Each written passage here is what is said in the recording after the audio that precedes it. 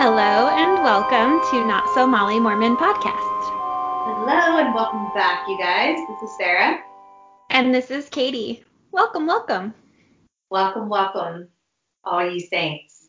We're so All glad. you've gathered around us today for our services in the latter days. In these latter days, it's so true because every generation is special and every generation is it's the last days, right? Yeah, they're the special dispensation, the chosen ones. Dispensation, I forgot. Pretty sure it says that in my patriarchal blessing. Trigger. Um, well, how are you doing, Sarah? What's new? I'm doing well. Nothing too exciting, although last weekend, I've already told you this, but for you listeners, you're in for a treat to hear us chatty. And so this past weekend, Berlin opened up restaurants for the first time in like 6 months. So that was really nice to just go out and it had to be outdoor seating and it was pretty shit weather, but I think all of us were just going so stir crazy that we were like, fuck it, we're going to sit in the rain. And as long as we're outside and at a restaurant, it's going to happen. Yeah. So it was nice having some nice dinner on Friday, went to a beer garden, a lovely beer garden, drank way too much beer and ordered KFC at 11 p.m. at night. So that was my weekend. Living your best life out there. Really, though. Uh, You, Katie? Yeah, like I told you already, repeating myself, but yeah, we were able to go sit on a patio as well and just enjoy some lunch over the weekend, and it feels great. Things are getting a little bit back to normal. So, yeah, it was good times, but nothing too crazy. I feel like, yeah, the older you get, the less like more exciting, crazy shit you do. Isn't that the truth? It's like, I just want, like, for me, an exciting weekend is to stay in bed until midday, never Mhm. change your pajamas, like, just stay in them the whole day, eat takeout, maybe, venture from the couch to the kitchen. I don't know. We'll see. Don't get crazy. Yeah, don't get too crazy on us. Popcorn from a bowl that's resting on your titties and just watch TV all day. That's all I want to do. And that's what you can do now that you don't have to go to church and on Sunday or clean the chapel on a Saturday. So Glorious thing. glorious. I have to literally the weekends used to give me so much anxiety as a member because it was like you didn't really have a break. It was just no break. It was constant Monday through Friday, and then you had like some type of church shit on a Sunday or a Saturday, and then you had all day Sunday festivities. It was like you never got to have a lie-in. Right. A lion. You're so British. I know, it's so annoying, you guys. I keep saying British shit and I blame it on Greg. You're the worst. I'm just It's kidding. cute. I like it. Earlier I was telling Katie I was like knackered. Or I said gutted the other day too, and I was like, stop it. Well, I have some great news to share. We have some new patrons. Ooh, tell us. I'd like to give a big shout out to Laura. Hi, Laura. Welcome. Thanks for joining us. Hi, lovely Laura. It was so nice for you to join us. Thank you for your support and your lovely messages. I have not opened it yet, but I see it and we're gonna get to it. So We will get there. bear with us. We have a long list of messages to get through. Yeah. Next up is Chloe. Hello. Thank you so much, Chloe. Hi, Chloe. I can't remember what alliterative name I gave you in the message, but I'm sorry. You're contagiously creative and wonderful. It's not the start of the scene. I can't remember. Sorry, Chloe, but thanks, and we really appreciate your support. And then, big announcement. As Sarah mentioned, I think it was last week or the week before you mentioned, we added a new tier to our Patreon, where at this tier it's called Outer Darkness, and it's the highest level.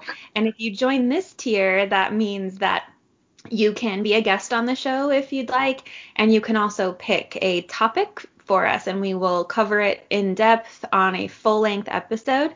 And our very first member of Outer Darkness, big, gigantic shout out to Emily. Hey, Emily. Hi, Emily. We are so flattered, and literally whenever that message came in, that email, both Katie and I were like, I knew I was about to shit myself with excitement. So, yeah, so cool. Emily, we're both just so flattered and appreciative of your support and generosity. We definitely, as we say every week, couldn't do it without our patrons, and we just want to give a special shout out to you, Emily, because that's so generous and so nice, and we love you. And as Katie mentioned, be on the lookout for in this tier. You get you can be like a guest on an episode, but also, as Katie mentioned, pick a topic and some behind the scenes content and a special video just for you. So yeah. And don't worry, it's not going to be a porno.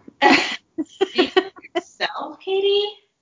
Well, maybe Sarah will send you a porno. Who knows? It depends on what you request, listener. So, I'm not above anything. Okay, well, that does it for announcements for me. I do have just one more announcement. Okay. I forgot to tell you this before, but I'm sure you won't mind. I did research this week, you guys, and in my notes, I organized it to opening statement. Oh, nice. Talk. Second talk, which is just my topics. Anyway, so opening statement. I wanted to give an update, not really a corrections corner, but just we had a lovely message from one of our patrons who, I don't know if you guys remember, but that episode we were talking about therapy and in particular LDS therapists and if they are referred from bishops or within the church, and we were asking people if they knew. So one of our lovely patrons sent a message, and I'm just going to read that quickly if you don't mind. No, yeah, please do. Cool. So this patron says, listening to y'all's Natasha Helter's episode and have an experience to share that can answer your question about LDS therapists. When I was in high school, my mom had a bad eating disorder and had to stay at a center. While she was there, my dad went to the bishop and asked for a therapist's recommendation. He helped my dad get in touch with an LDS therapist who had discounted rates for members and did counseling with members at an LDS church building. This was in Connecticut. I am pretty sure it was done through the LDS Family Services. Yeah. And then just a little lovely note to us. Thank you for doing an episode on this.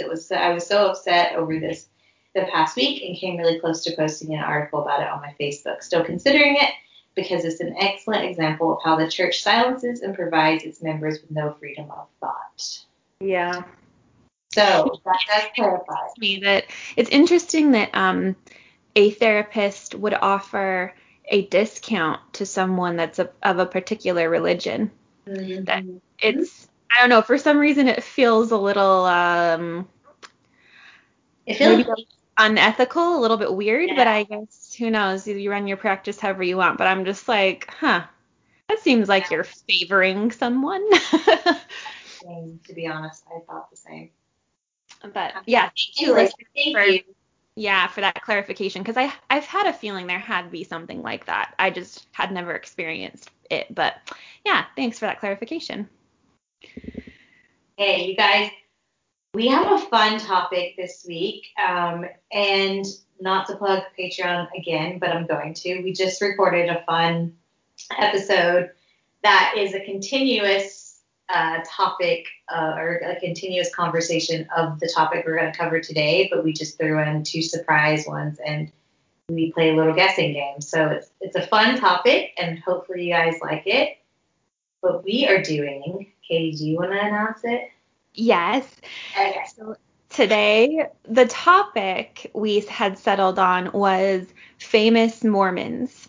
And because we've had this kind of on the books for a long time, and when we were discussing this, we were thinking we'd each pick 3 or 4 famous Mormons and talk about them throughout the episode. And then Sarah started going deep on a specific person and was like, I think I'm just gonna do this one. It's gonna take up too much time. And so I did the same thing. I did a little bit of a deeper dive on another famous Mormon, and then, like Sarah said, we covered a couple extra on our Patreon, and we'll probably do some more later because there are quite a few and it's pretty interesting.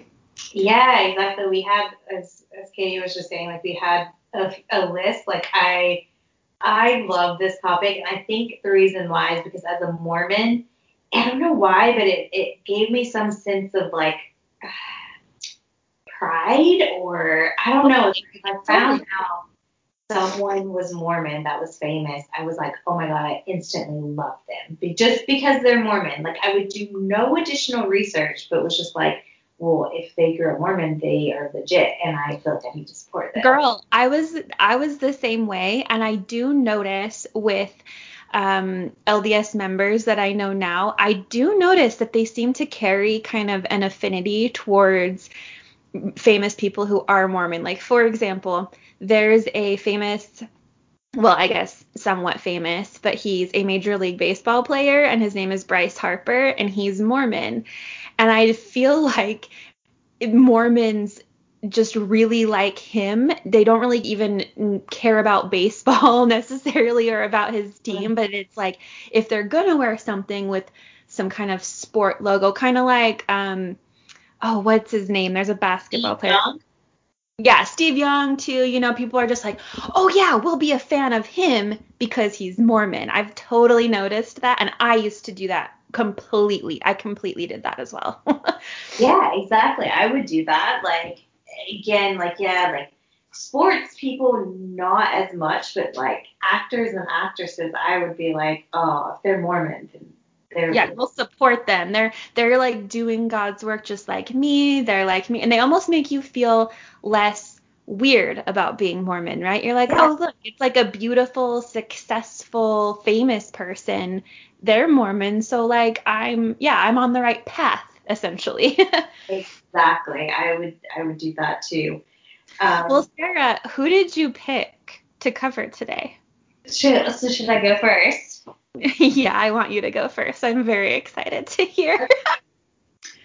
Okay, so I feel, just the little background, I feel a bit guilty going into so much detail about this person because they're actually like a pretty horrible person, and we're giving them. I picked a pretty horrible person too. Yeah, so it's like I feel a bit guilty because we're like giving them airtime, but at the same time, I think it's worth calling out. And Yeah. sorry guys, I can't stop burping.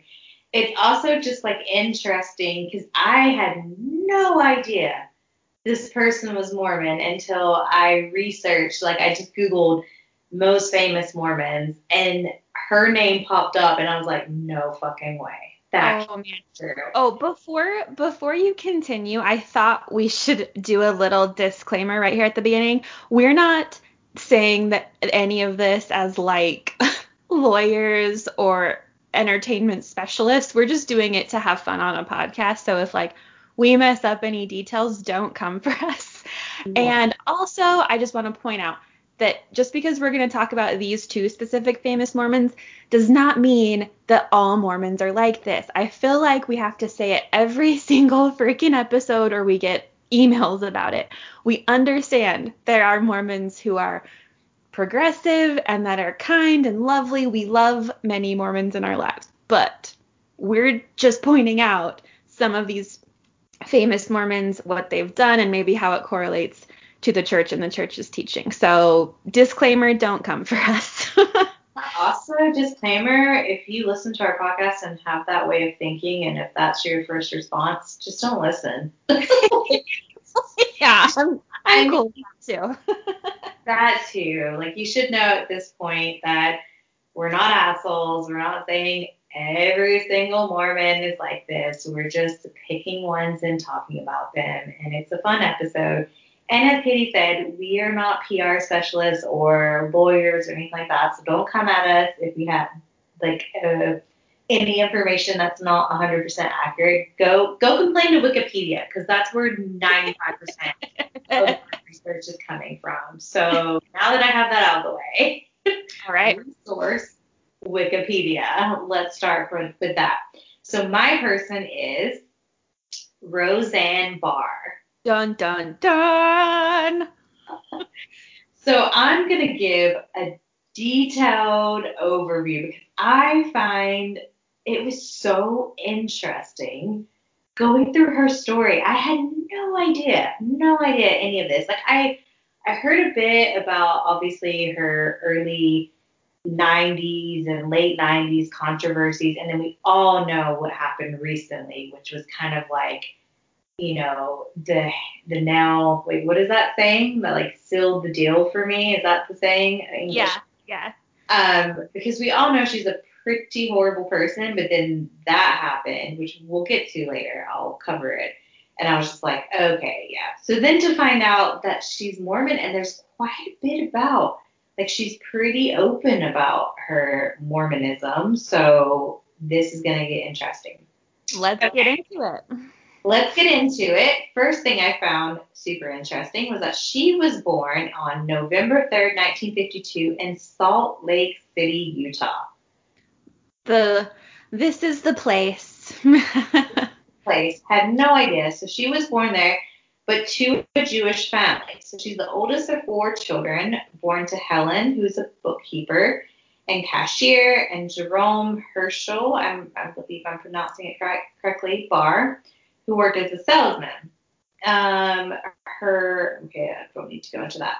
So her Jewish upbringing was influenced by her devoutly Orthodox Jewish maternal grandmother. Barr's parents kept their Jewish heritage secret from their neighbors and were partially involved in the Church of Jesus Christ of Latter-day Saints, aka the Mormons. The Mormons. So Barr has stated, quote, Friday, Saturday, and Sunday morning, I was a Jew. Sunday afternoon, Tuesday afternoon, and Wednesday afternoon, we were Mormons. Interesting. And then the story behind why they got involved in Mormonism is also interesting. So when Barr was 3 years old, she got Bell's palsy on the left side of her face. Bell said, so, quote, my mother called a rabbi to pray for me, but nothing happened. Then my mother got a Mormon preacher. He prayed, and I was miraculously cured. Years later, Barr learned that Bell's palsy was usually temporary, and that the Mormon elder came exactly at the right time. So Mormon Jesus knew exactly when to send the elder over. Exactly. So it's so funny because I'll get to this later because she has a book that her sister wrote where it goes into more of this account, but essentially her mom like converted, but I don't know if it was ever officially that they were baptized. They don't really cover that, but she did say that, like her mother did say whenever she was quote unquote miraculously cured, that the Mormon church must be the only true religion. So then she wanted to make sure that she said that or like made a point to believe that because of that miracle that happened. So that's why she was still like holding on to her Jewish traditions and roots and cultures, but also still participating in Mormonism at the same time. So she grew up having both influences. Oh, wow. Yeah. So, so it goes on. At 6 years old, Barr discovered her first public stage by lecturing at LDS churches around Utah and was even elected president of a Mormon youth group. Oh, wow. Yeah, she was quite involved in the church as a youth. Later, at age 16, Roseanne was hit by a car. The incident left her with a traumatic brain injury, and her behavior changed so radically that she was institutionalized for 8 months at Utah State Hospital. Whoa, holy shit. I did not know that. Yeah, exactly. In 1970, when Roseanne Barr was 18 years old, she moved out, and she told her parents that she was going to visit a friend in Colorado for 2 weeks, but never returned. So in that same year, she had a child, Brandy Ann Brown, whom she placed for adoption. They were later reunited. But she just never told her family any of this. And I think this is what we'll get into it later, but basically around, like, as soon as she moved, that's when she kind of cut her connection with Mormonism. Okay. So just to give a little background on her and before we get into all the many controversies, she on February 4th, 1974, so at this point she would have been about 21, if I can do the math right, 21, 22. She married Bill Pitland, who was a motel clerk she met while in Colorado. They had 3 children, and then she divorced in 1990. 4 days later, in 1990, she married fellow comedian Tom Arnold. Did you say 4 days? Sorry? Yeah, 4 days later. 4 days after. Oh, wow. That's fast, Roseanne. Okay.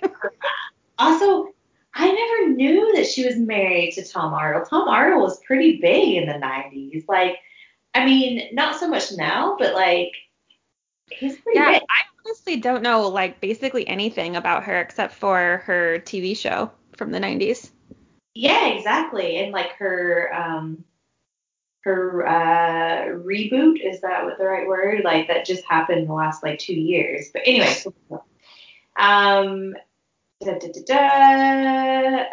Barr met Arnold in 1983 in Minneapolis when he opened for her stand-up comedy act. In 88, Barr brought Arnold onto her sitcom, Roseanne, as a writer. So by this time, she has already created the first version, original, the OV of Roseanne. Okay. It's reading some sources on this, and the way people describe that show in the 90s, and well, I think it was the 90s, but it's so fucked. I'm not excusing her behavior, and I'm not making excuses for her as a person, but how people describe oh yeah, it was just to showcase basically a stereotypical American woman who's just fat and works as a waitress. It's just horrible. The reviews and stuff like that. I'm okay, if they're talking about the quality of acting, fair enough. But just how they described her physically and yeah, it was really demeaning. It was quite horrible. Right. Okay. So I'm gonna skip this part. Ba ba ba ba. You guys like how I'm doing that? Da, da, da, da. I feel like I need to fill in the gaps there. So Roseanne, she also has a lesbian sister, Geraldine, and a gay brother, Ben, both of whom inspired her to introduce gay characters into her sitcom. She has also said that she supports gay marriage, but Geraldine was also her manager while performing in comedy clubs, and at the start of her sitcom, Geraldine claimed Arnold tried to dominate Barr for his own reasons. Don't really know. They don't go into more detail about that. But basically, Roseanne fired her sister, and then her sister filed a $70.3 million breach of contract lawsuit in the Supreme Court of Los Angeles County on December 18th, 1991. Oh, that's some cash. Right. And her sister said that Roseanne promised her half the earnings from the Roseanne show for helping invent the quote-unquote domestic goddess character in 1981, serving as a writer, organizer, accountant, bookkeeper, and confidant. Since it was 6 months past the statute of limitation, the suit was thrown out. Oh, wow. Then there was this other scandal. You guys, I'm telling you, this is a rabbit hole I went down, and I just Roseanne rabbit hole. Roseanne rabbit hole. So apparently on not April, I can't even, why, I said April and the month was February. Where is the connection in my brain? Wow. So on February 14th, 2011, Barr and Geraldine, which is her sister, right? Just as a reminder, appeared on the Oprah Winfrey Show, which you guys know I'm fucking obsessed with Oprah. Sarah's a big Oprah fan. I'm a huge Oprah fan. So she wanted to clarify what she said in public in a 1991 interview with People, where Roseanne described herself as an incest survivor, accusing both of her parents of physical and sexual abuse, claims which they and Geraldine publicly denied. So she said that in 1991, and on 2011, Barr goes on the Oprah Winfrey show, and she admits that the word, quote, incest could have been the wrong word to use and should have waited until her therapy was over before revealing the darkest time in her life.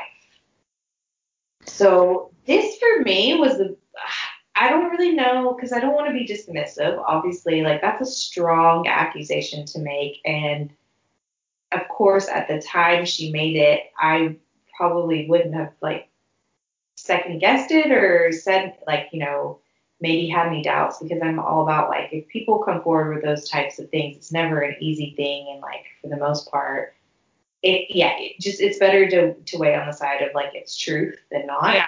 But then come out, like, 20 years later and say that it could have been the wrong word. I don't know.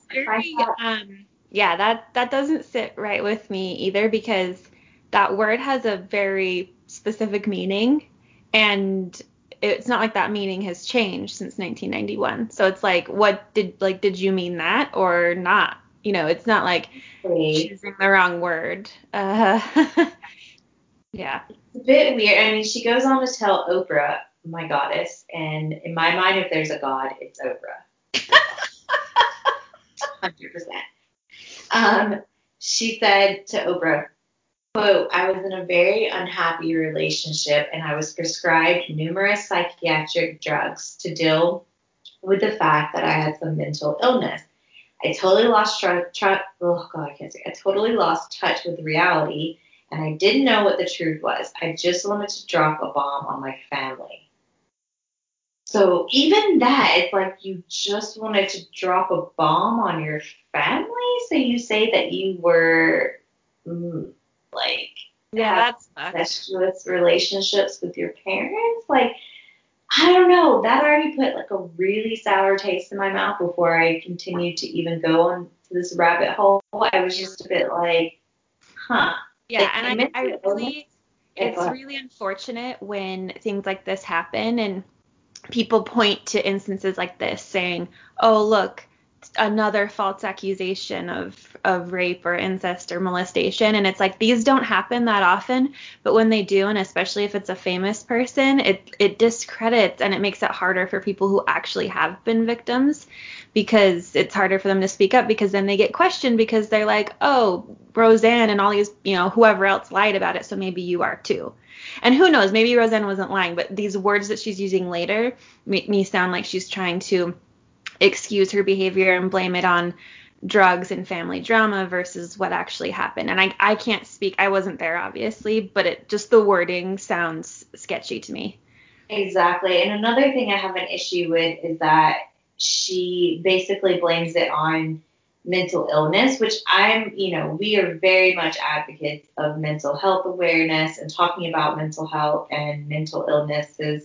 But I also get a bit, I don't know, annoyed is too strong of a word, but just there's already so many negative connotations out there in society around mental health and mental illness. And it's like, you watch all of these, like, horror movies and even, like, recent ones that have come out in the last few years, that it's always like a person who's a killer has a mental health, or they're, like, bipolar, or they have multiple personality disorder, and they're always, like, violent or murders or saying horrible things about, like, making up stories and so it's annoying, because it's like, I'm not trying to be dismissive about her mental health, but at the same time, it's like, I don't know if what is reality and what isn't, and it seems like she's allowing this to be an excuse for saying that she was molested as a child, or, like, had incestuous relationships with her parents, and decided to backtrack from that 10, 20 years later. Yeah, it further stigmatizes mental health, and it shouldn't be used as an excuse, because you still have responsibility, even if you do struggle with mental health. So, yeah, I fully agree with you. Yeah, it's sad because as you mentioned, we weren't there. We don't know the truth. So I'm not saying that this didn't happen. It's just unfortunate that A, she did it, but B, how she went on to explain it on Oprah, which was like her chance to take accountability, I felt like, or even say like, look, she does say that not everything was quote made up, but also at the same time, it's like you could have taken that moment to not just say you wanted to drop a bomb on your family. Like that makes it sound, it discredits you. Like just say, you know what, I fucked up. I said some things that I took it too far. But look, there is still some truth to this. And she even said, quote, nobody accuses their parents of abusing them without justification.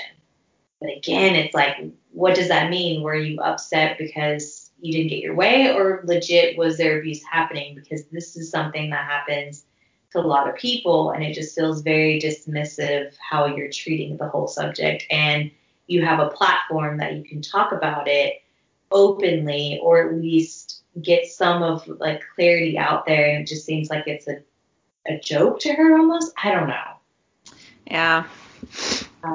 Anyway, so basically, so she cuts all communication with, like, her sister doesn't speak to her for 12 years, but I don't know if they reconciled or not. So we're going to skip some of the other stuff. I think it's interesting they list her multiple cosmetic surgeries performed in 1990s, which I didn't know we needed to know that. And this one. Okay, so in 2015, Roseanne revealed that she was diagnosed with both macular degeneration and glaucoma, and thus was gradually losing her eyesight and expected to eventually go blind. Didn't know that. She basically like had surgery. I'm not going to go into all that. Also, did you know that in 2018 she said to have had a heart attack? But then later again went on social media and said she was not suffering from any medical issues. Oh no. Yeah. So it's just like a bit, it's kind of like it's all over the place, and I like don't back and forth. Like things are bad, things are fine, things are bad, things are fine. And you're like, yeah, which one is it? Exactly. Okay, so now I'm going to jump to some of the controversies or controversies, as those Brits say. That she's had that are fake, which again, I didn't know like any of these. So the national anthem. Do you remember this one? It rings a slight bell. I can't remember any details, so. Okay. So on July 25th, 1990, Roseanne performed the Star Spangled Banner off key before a baseball game between the San Diego Padres and the Cincinnati Reds at Jack Murphy Stadium. She later said she was singing as loudly as possible to hear herself over the public address system, so her rendition of the song sounded quote-unquote screechy. Following her rendition, she mimicked the often seen actions of players by spitting and grabbing her crotch as if adjusting a protective cup. Barr later said that the Padres had suggested she bring humor to the song, but many criticized the episode, including President George H.W. Bush. Called her rendition, quote, disgraceful. Yeah, I mean, yeah. What do you expect? People kind of lose their minds if people don't, I guess, treat the national anthem exactly how they think they should. Oh my God. People lose, not by people, like some select Americans lose their shit, which I always find so funny because I even still have a slight tendency, like if Greg or anyone like says like comments on America in a negative way, but it's truth. It's like true comments. I still get a bit like, oh, don't you dare talk about America. And then I have to like, wait a minute, that's still valid. That's a good point. I agree with you. So why does it matter if it's coming from your mouth? So agree. So she also has one in 2009. She did a Hitler photo shoot. Oh, God. Yeah, it's real bad. She received criticism in 2009 when she posed as Adolf Hitler in a feature for the satirical Jewish publication Keeb, I think I'm correct, pronouncing it correctly. And they called it, oh, this makes me so cringy. I don't even want to read it out loud. Called it That Oven Feelin'. Yeah. What? It's bad. It gets worse. The Nazi theme was reportedly her suggestion and featured her with a Hitler mustache, a swastika armband, holding a tray of burnt gingerbread man cookies that the article referred to as burnt Jew cookies. How in the hell would anyone want to participate in this? It's horrible. Like, I read this a few times to make sure I understood it correctly. Like, it's so bad. Wow. The magazine's publisher, Josh Newman, said the photos were taken for satire and were not done for shock value. Barr, who is Jewish, said she was making fun of Hitler, not his victims, which I just don't really see how that's the case. I'm a bit, like, it doesn't seem like she's making fun of Hitler. It just seems like she's making fun of the atrocity that happened to Jewish people during a horrible time. Like, I don't know. Maybe it's because I'm not Jewish, but I just, to me, found it incredibly distasteful. Like, Yeah, same. I'm not Jewish, but that does not seem like a very, tasteful thing to participate in. no. Yeah. So the revival of her show in March 2018 caused the photos to resurface on social media and renewed mentions of the incident in the Jewish magazine The Forward and in Los Angeles Times. So, Woof. okay, so I'm going to skip this one. I'm just doing the ones that are like, makes your jaw drop to the floor. It's just fucking ridiculous. Okay. So now we're getting to the juicy ones that I think that you guys know. So it was in 2018. So as we just mentioned, she had the reboot of Roseanne, which I never watched it even before the controversial. Well, it's not. It's just fucking awful thing that she said. I never watched it. I don't know. Did you watch an episode? When I was little, I remember seeing it on TV. So that would have been in the early 90s when it was on, I guess, or throughout the 90s. And I just remember, I don't remember anything really specifically from it, but I do remember it felt like an angry, funny sitcom. It never really sat right with me. It felt like very contentious. So but I definitely haven't seen any of the new one. Yeah, same. Like, I remember it being on TV in the 90s. Like, I don't even remember what channel, but my mom would always change it because she didn't like it. But I do remember, like, it was like John Goodman's in it as well, right? Yeah. Yep. And it was just like a lot of bickering and shit. Yeah, like a lot of fighting, and I was just like, I'm not really into it. But then, whenever she did the reboot in 2018, I do remember the first few episodes, everyone was like, oh my God, it's so good. And like, so I almost watched it until she was an asshole and made that tweet, and then it got canceled. So, okay, so to give you guys background, in case you were living under a rock in 2018 and didn't hear about it, I will tell you what happened. So on May 29, 2018, Roseanne Barr responded to a thread on Twitter about Valerie Jarrett, who was a senior advisor to former President Obama. It reads, quote, Muslim Brotherhood and Planet of the Apes had a baby equals VJ, end quote. Oh my God. Yeah. So the tweet was widely criticized as being racist about Jarrett. Barr was initially defensive, but then later posted apologies saying, quote, for making a bad joke about Jarrett's politics and her looks. Okay, which is like not really an apology in any way. It's just like, okay, fine, whatever. No. She disputed allegations of racism, saying she believed Jarrett was Saudi or white. Barr also says she made the tweet, which she called wrong and indefensible, at 2 a.m. while on Ambien, a sedative. Oh. Roseanne okay, first of all, everything that you've told me about things she's done in the name of satire or joking, I don't find even remotely funny. But also, she is very full of excuses, which rubs me the wrong way. Like, just apologize if you don't have to be like, well, I was on Ambien. Guess what? Lots of people take Ambien and they don't make racist tweets. So. Yeah, the best one is that so Sanofi, which I'm not sure if I'm pronouncing it, which manufactures Ambien, responded by tweeting, quote, so good.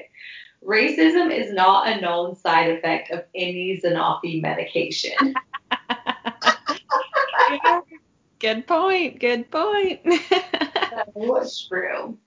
So later that day, ABC canceled Roseanne's show and removed the show's content from the network website, which is it was like all within a day. Super. Wow. The cancellation announcement from ABC president Channing Dungey, I may be butchering your name, so sorry. The first African-American woman to head the network, called Barr's remark, quote, abhorrent, repugnant, and inconsistent with our values, end quote.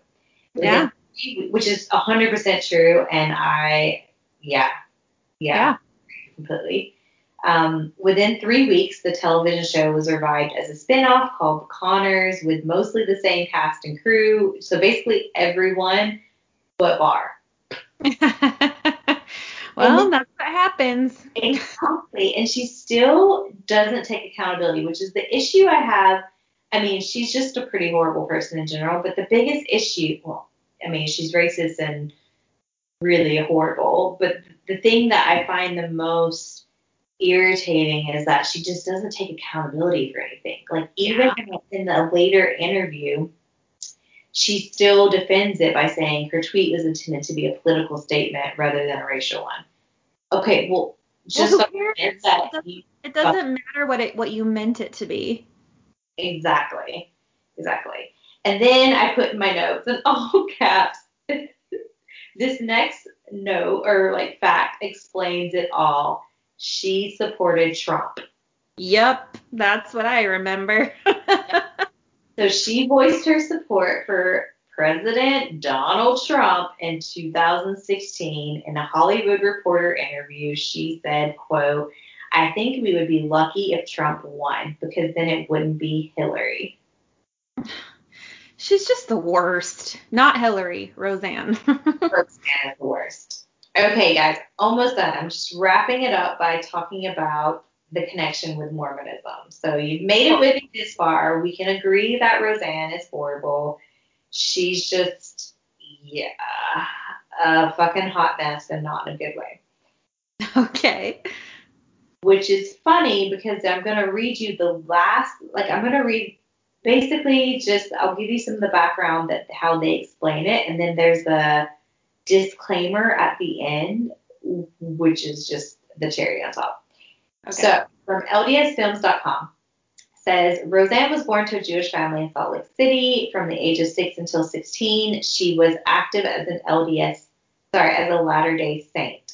Her autobiography offers a glimpse into this period of her life. The account Roseanne provides in her autobiography is relatively short and crafted to a certain degree as a humorous story with a punchline. Roseanne's sister's biography about her, called My Sister Roseanne, The True Story of Roseanne Barr Arnold by Geraldine Barr and Ted Schwartz, which you guys remember Geraldine is the one who sued her and they're not on good terms. It includes 2 chapters about Roseanne's time as a Latter-day Saint and their relationship with the church. This biography provides a significantly more in-depth account about the depth of commitment Roseanne and her mother exhibited to the church. It was not uncommon for Roseanne to refer to her combined Jewish Latter-day Saint background earlier in her comedy career. In later years, she spoke less frequently about her childhood as Latter-day Saint and also became more committed to Judaism. But then she also did that horrible photo shoot, which I just can't even. She came to speak of her childhood in revisionist terms describing growing up Jewish among Mormons. So this is the part from the book that explains why basically her mom converted. So in the book on page 51, it says, quote, "When I was 3 or 4, I fell on the leg of the kitchen dinette and my face froze in a manner that resembled an older person who had a stroke." Basically, information in the journal stated that Bell's palsy was a temporary paralysis, usually lasting only 48 hours. So basically, she finds out later on in life that this is a situation that's just temporary, and stop believing in Mormonism because she was like, okay, they didn't actually cure me. These elders didn't cure me.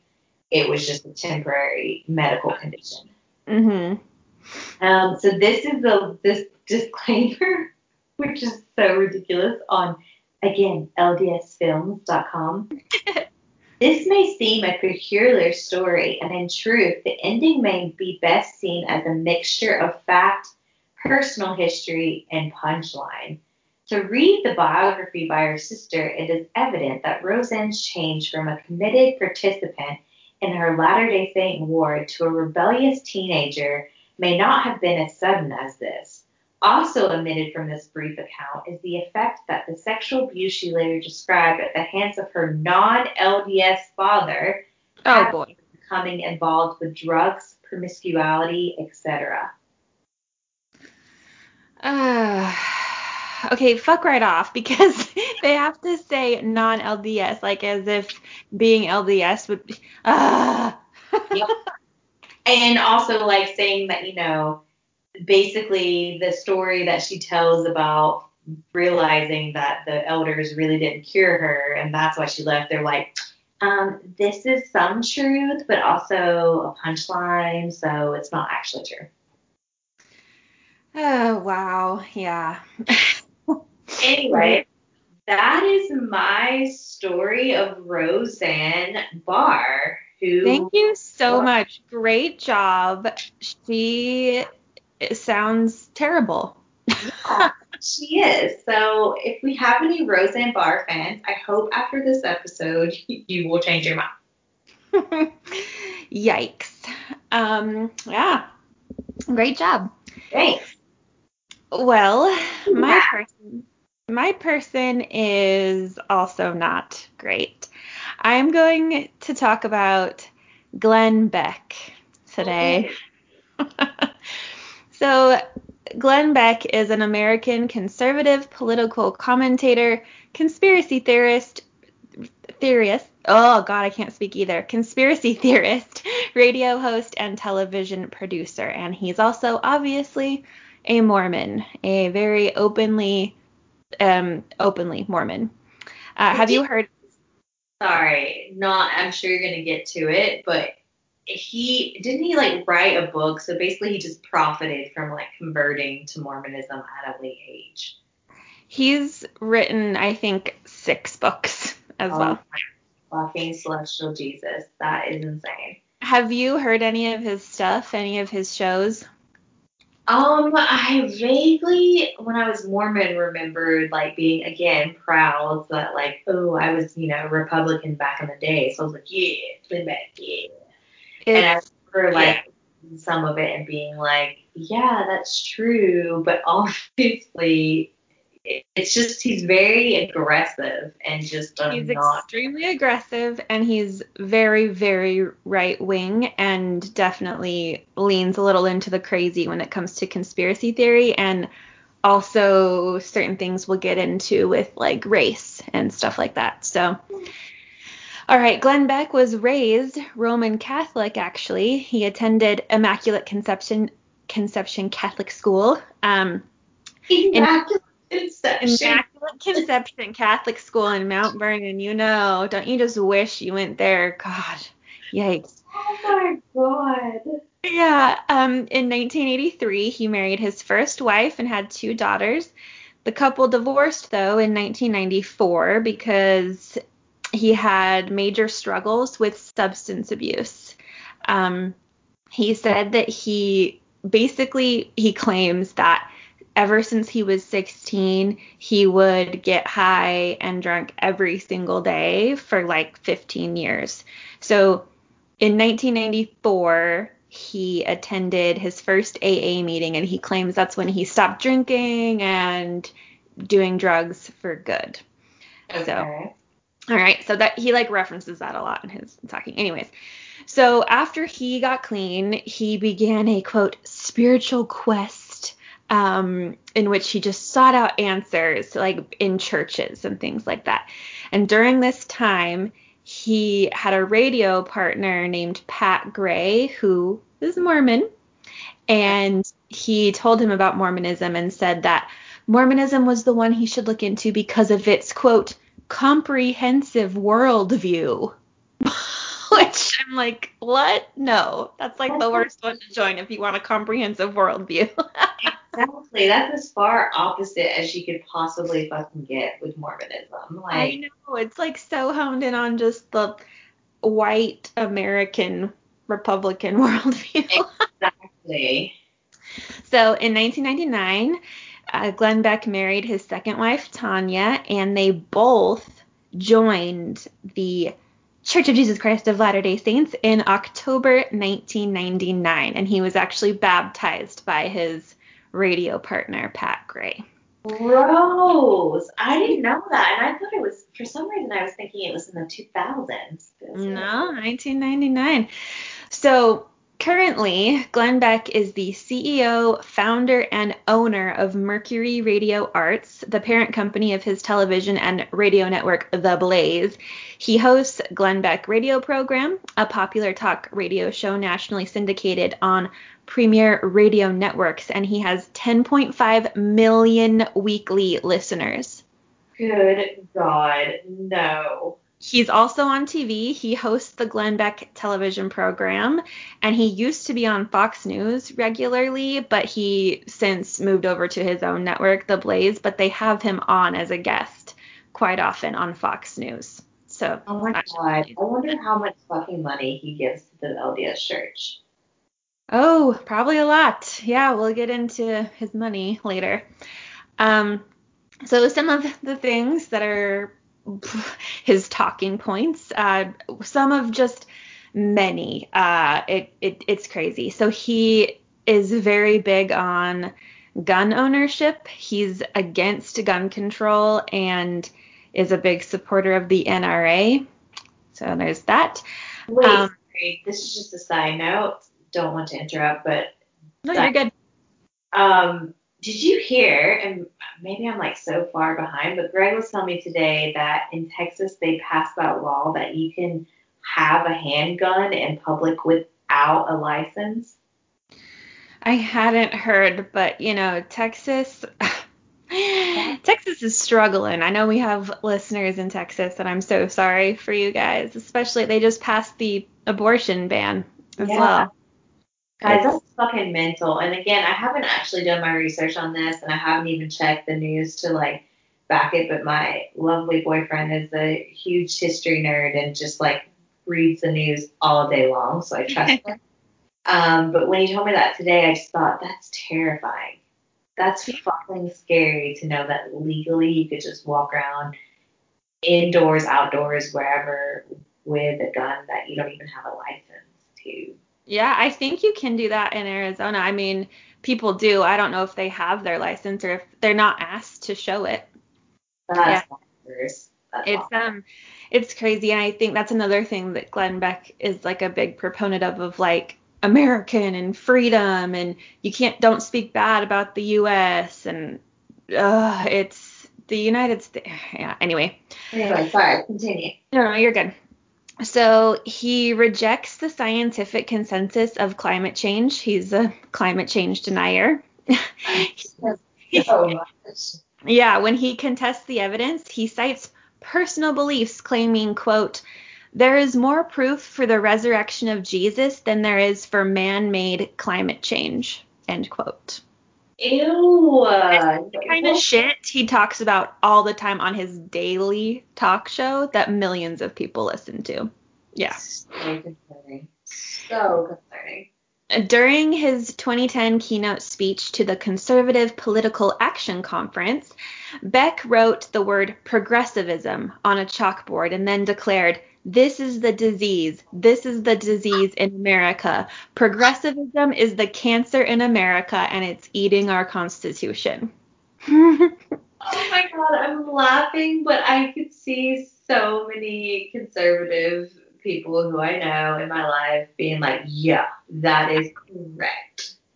And I know, because I laugh at this because it seems so crazy to me. But then when you factor in how many people he's influencing on his platform, it's actually quite terrifying because his words rile people up. Like you said, he's so angry. He's so charged. And then he says these things, people believe them, and it leads to action, which is really scary.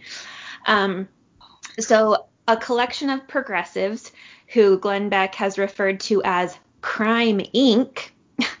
comprise what he contends is a clandestine conspiracy to take over and transform the United States. Some of these individuals include Al Gore, George Soros, and Barack Obama. He hates, I mean like full-blown hates Barack Obama. According to Glenn Beck, these individuals already have or are surreptitiously working in unison with an array of organizations and corporations to fulfill their progressive agenda. In his quest to root out these progressives, Glenn Beck has compared himself to Israeli Nazi hunters, vowing on his radio show that, quote, "To the day I die, I am going to be a progressive hunter. I'm going to find these people that have done this to our country and expose them. I don't care if they're in nursing homes." Oh my God, he's a fucking horrible person. Yeah. So continuing with the Barack Obama thing, he promoted numerous conspiracy theories and falsehoods about President Barack Obama and the Obama administration. He suggested that Obama was planning to fake a terrorist attack, such as the Oklahoma City bombing, in order to boost the administration's popularity. He continually says that Obama is the puppet of George Soros, and he frequently likened Obama and his administration to Adolf Hitler and the Third Reich. We've heard that before because, in this latest election, Trump, used this to his argument too. Like, as soon as they start taking away your guns, it's like Germany during World War II when Hitler, took away everyone's guns. And it's like, no, it's not the same thing at all. And it's also absolutely mental that people would compare the two. Like, it's so dismissive of German, like, Nazis and, like, World War II and actually what happened during that time to be like, yeah, it's exactly like the progressive agenda. Fuck off. And no one wants to take your guns. We just want to make sure you know how to use them safely and you're registered and licensed. And maybe don't use AK-47s, okay? Because you don't need a fucking AK-47. I don't care who you are. Nope. I don't care if you get 1,000 emails about this. You do not need one if you are, quote unquote, defending yourself or hunting. You don't need an AK-47, okay? Yeah, you don't. So Beck falsely claimed that John Holdren, who led the Office of Science and Technology Policy in the Obama administration, he claimed that he, quote, proposed forcing abortions and putting sterilants in the drinking water to control population. What the fuck? Like, people listen to this and they eat it up. And I know, like we said at the top, not all Mormons listen to Glenn Beck. There are Mormons who think Glenn Beck is ridiculous, but like Sarah mentioned, more often than not, most Mormons support Glenn Beck because he's a Mormon and they'll listen to him. They listen to this shit. Exactly. So Beck argued that Obama has repeatedly shown, quote, a deep-seated hatred for white people and white culture, saying, oh my God. He said, quote, I'm saying he has a problem. This guy is, I believe, a racist. Beck, fuck right off. I hate people, and I know Yeah. that's a strong word, but I'm gonna go with it. Let me correct that. White people who pull that card of like, no, like black people are just racist against white people. No, actually, that's not even correct on any level. A white person can't experience racism because they never had to experience it. Like, Yeah. it's not. You're in the position of power as a white person. You cannot experience racism. And yeah, it's impossible. Reverse racism isn't a thing. Don't email us. I don't care. No, there's a difference. Look it up. You can, of course, experience discrimination. You can experience, inequalities, but racism as a white person, no, you don't experience that. No idea And also, just because someone is speaking out against the injustices and inequalities that people of color experience every day doesn't make them hate white people. It just makes them want to be held accountable for the shit that they're doing, which is fair enough. Like, it's beyond.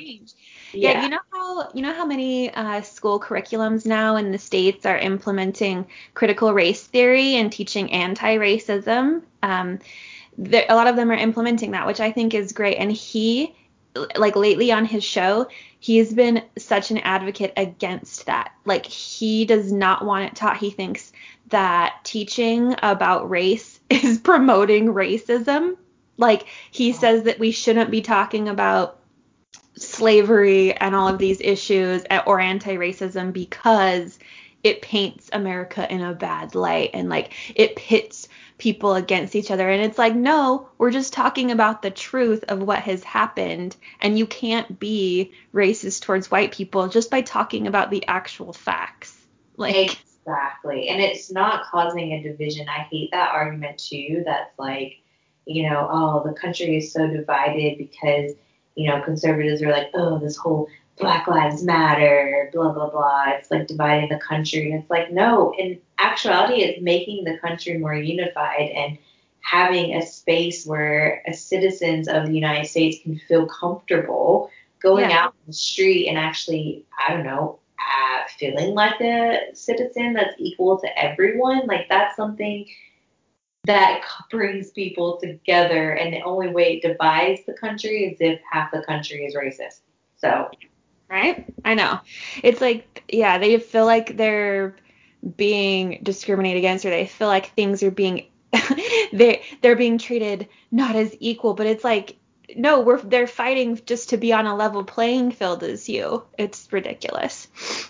Absolutely. And also on a side note too, sorry guys, and maybe I'll share this to our Instagram account, but have you seen that story that's been going around of a school that I think it's in Utah? I have to find it myself, but a few friends of mine have shared it with me, where they edited school pictures and because girls had cleavage. It's inappropriate. So they did Photoshop to the edit, Photoshops to the photos, and would move up the neckline so it's basically right at their neck, or if they had an open top shirt, like a plaid button up shirt, they would somehow wrap it around so it looked horrible. So it was covering their chest. These are children. Why are they doing this? Why are they sexualizing them and worried about Oh, wow. That's messed up. I'll share it with you guys later. Oh, it just popped up right now, actually. Oh, it wasn't in Utah, guys. It was in Florida. Oh, Florida. Of course. Okay. In November 2012, Glenn Beck attempted to auction a mason jar holding an Obama figurine described as being submerged in urine. The bidding reached $11,000 before eBay decided to remove the auction and cancel all bids. What a horrible person to do that. And people are bidding on it. So Glenn Beck has credited God for saving him from drug and alcohol abuse, professional obscurity, and friendlessness. In 2006, Beck performed a short inspirational monologue in Salt Lake City detailing how he was transformed by the healing power of Jesus Christ, which was released as a CD 2 years later by Deseret Book. So he's very much like, he's not even kind of like some other Mormons, they sort of hide, or famous Mormons, they don't really publicly speak about their religion. He's very open about it, and I think that's why a lot of Mormons like him. So I thought this was interesting. Writer Joanna Brooks contends that Beck developed his amalgamation of anti-communism and connect-the-dots conspiracy theorizing only after his entry into the deeply insular world of Mormon thought and culture. Brooks theorizes that Beck's calls to fasting and prayer are rooted in Mormon collective fast to address spiritual challenges. Philip Barlow, the Arrington Chair of Mormon History and Culture at Utah State University, has said that Beck's belief that the U.S. Constitution was an inspired document, his calls for limited government, and not exiling God from the public sphere have considerable sympathy in Mormonism. And Glenn Beck has acknowledged that the Mormon doctrine is different from traditional Christianity, but he said that this was exactly what attracted him to it, stating that, "For me, some of the things in traditional doctrine just don't work."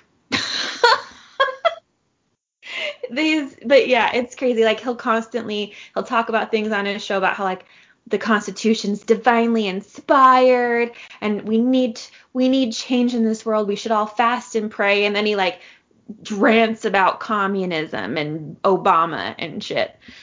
I just can't believe he has millions of people who listen to him. This is legitimately worrisome. Like, yeah. Wow. Yeah.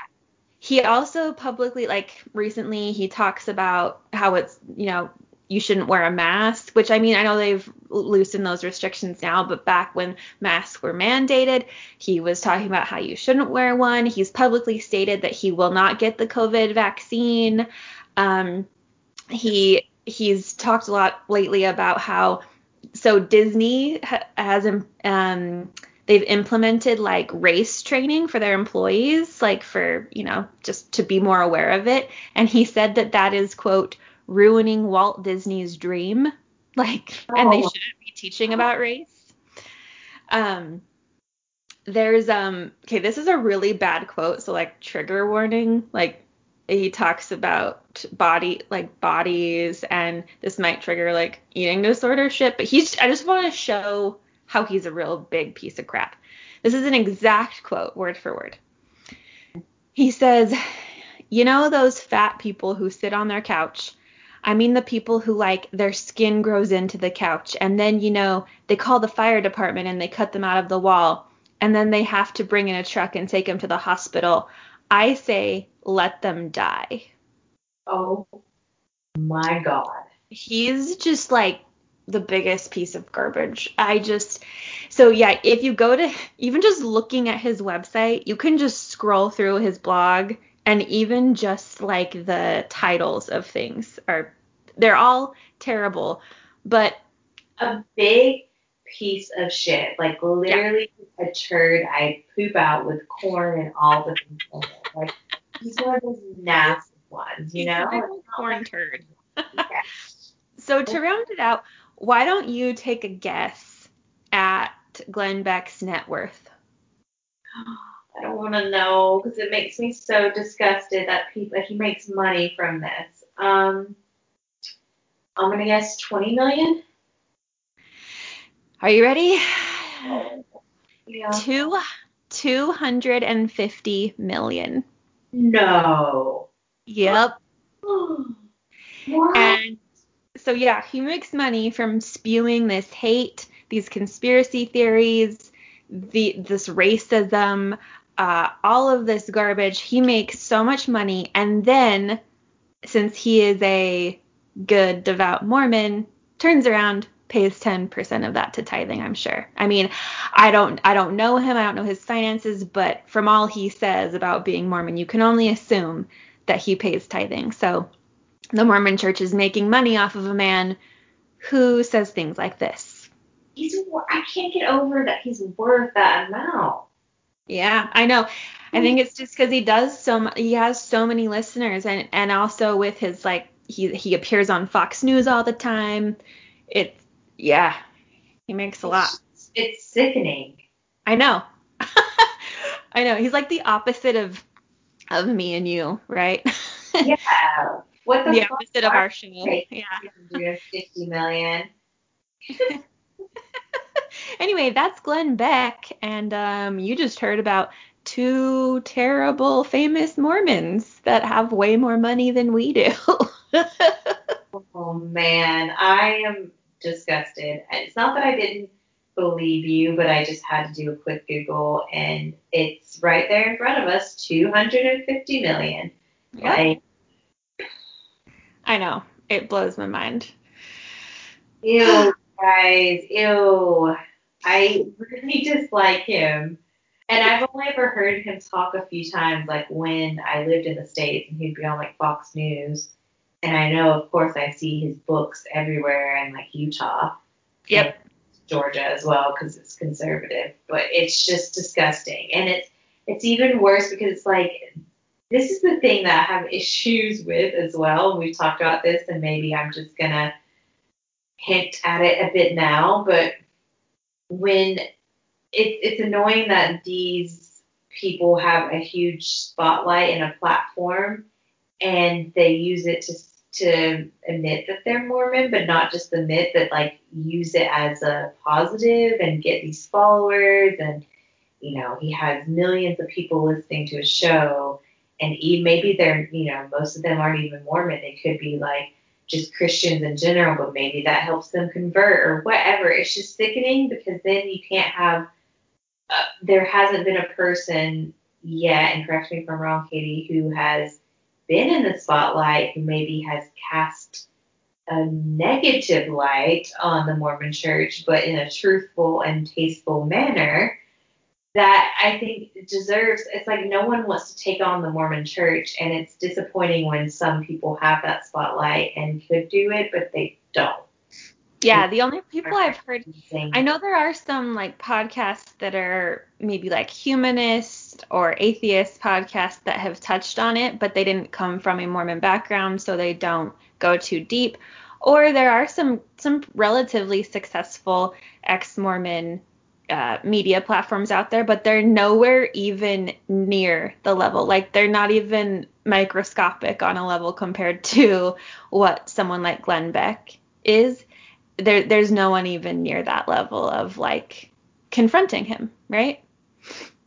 It's so sad. I don't have another word. I know. And I look at myself, back when I was Mormon, I wonder if I would have heard his show, because I don't even really think I heard it that much when I was Mormon, but even if I did, I probably wouldn't have thought it was all that crazy. And now you can listen to any part of his shows, any segment, just listen for like 2 minutes and you're like, whoa, this man is not only cuckoo bananas, but he's spreading some really awful misinformation and he's going on major networks like Fox News and all these people are listening to him as if he's some kind of expert. It's bizarre, really. Yowzers, but also cuckoo bananas. That makes me want Cocoa Puffs. Cuckoo for Cocoa Puffs. Cocoa Puffs. Sorry, guys. That's where my mind is. I had dinner 2 hours ago, and I'm hungry again. Cocoa Puffs. I miss American cereal. What's your favorite cereal? Oh my God. You guys, cereal. It's a thing. It's a thing that, because I grew up in a household where like I wasn't allowed to eat carbs really, and especially not sugary things, like I always wanted all the cereals. And so as an adult, I just like, I'm obsessed with cereal. I would say it's a tough one. It depends on my mood, but my usual go-to is probably Cocoa Pebbles. Oh, there you go. Yeah. I'm not really like a cereal person, which is weird. I feel like I'm one of the few people that's just like, I don't really like it, but there are a few times every now and then when I just crave a certain bowl of something. Like, do you remember Waffle Crisp? Oh my God, yes. Sometimes that just hits, that just slaps, but yeah. That just hits you right on the clit. It just gets you. You know? I don't think we can go through an episode without saying the word clit, so there it is. What's on my mind, guys? It's either clit or turds or poop or... Oh my God. sex. Sorry, it's just how my brain is programmed, you know? Yeah, I gotta let it out. All right, listeners, thanks so much for sticking with us, for listening. Let us know if you have any other famous Mormons you want us to cover, because we'll probably keep doing this for a few episodes down the road. Please do. If you guys think of, like, if you know of one that's not well covered, or it's like a secret one, I don't know, one that's not as well known, let us know, because I find this shit fascinating. Same. So yeah. Hope you guys have a safe week. Wash your damn hands as always, and we love you. Love you. Bye. Bye.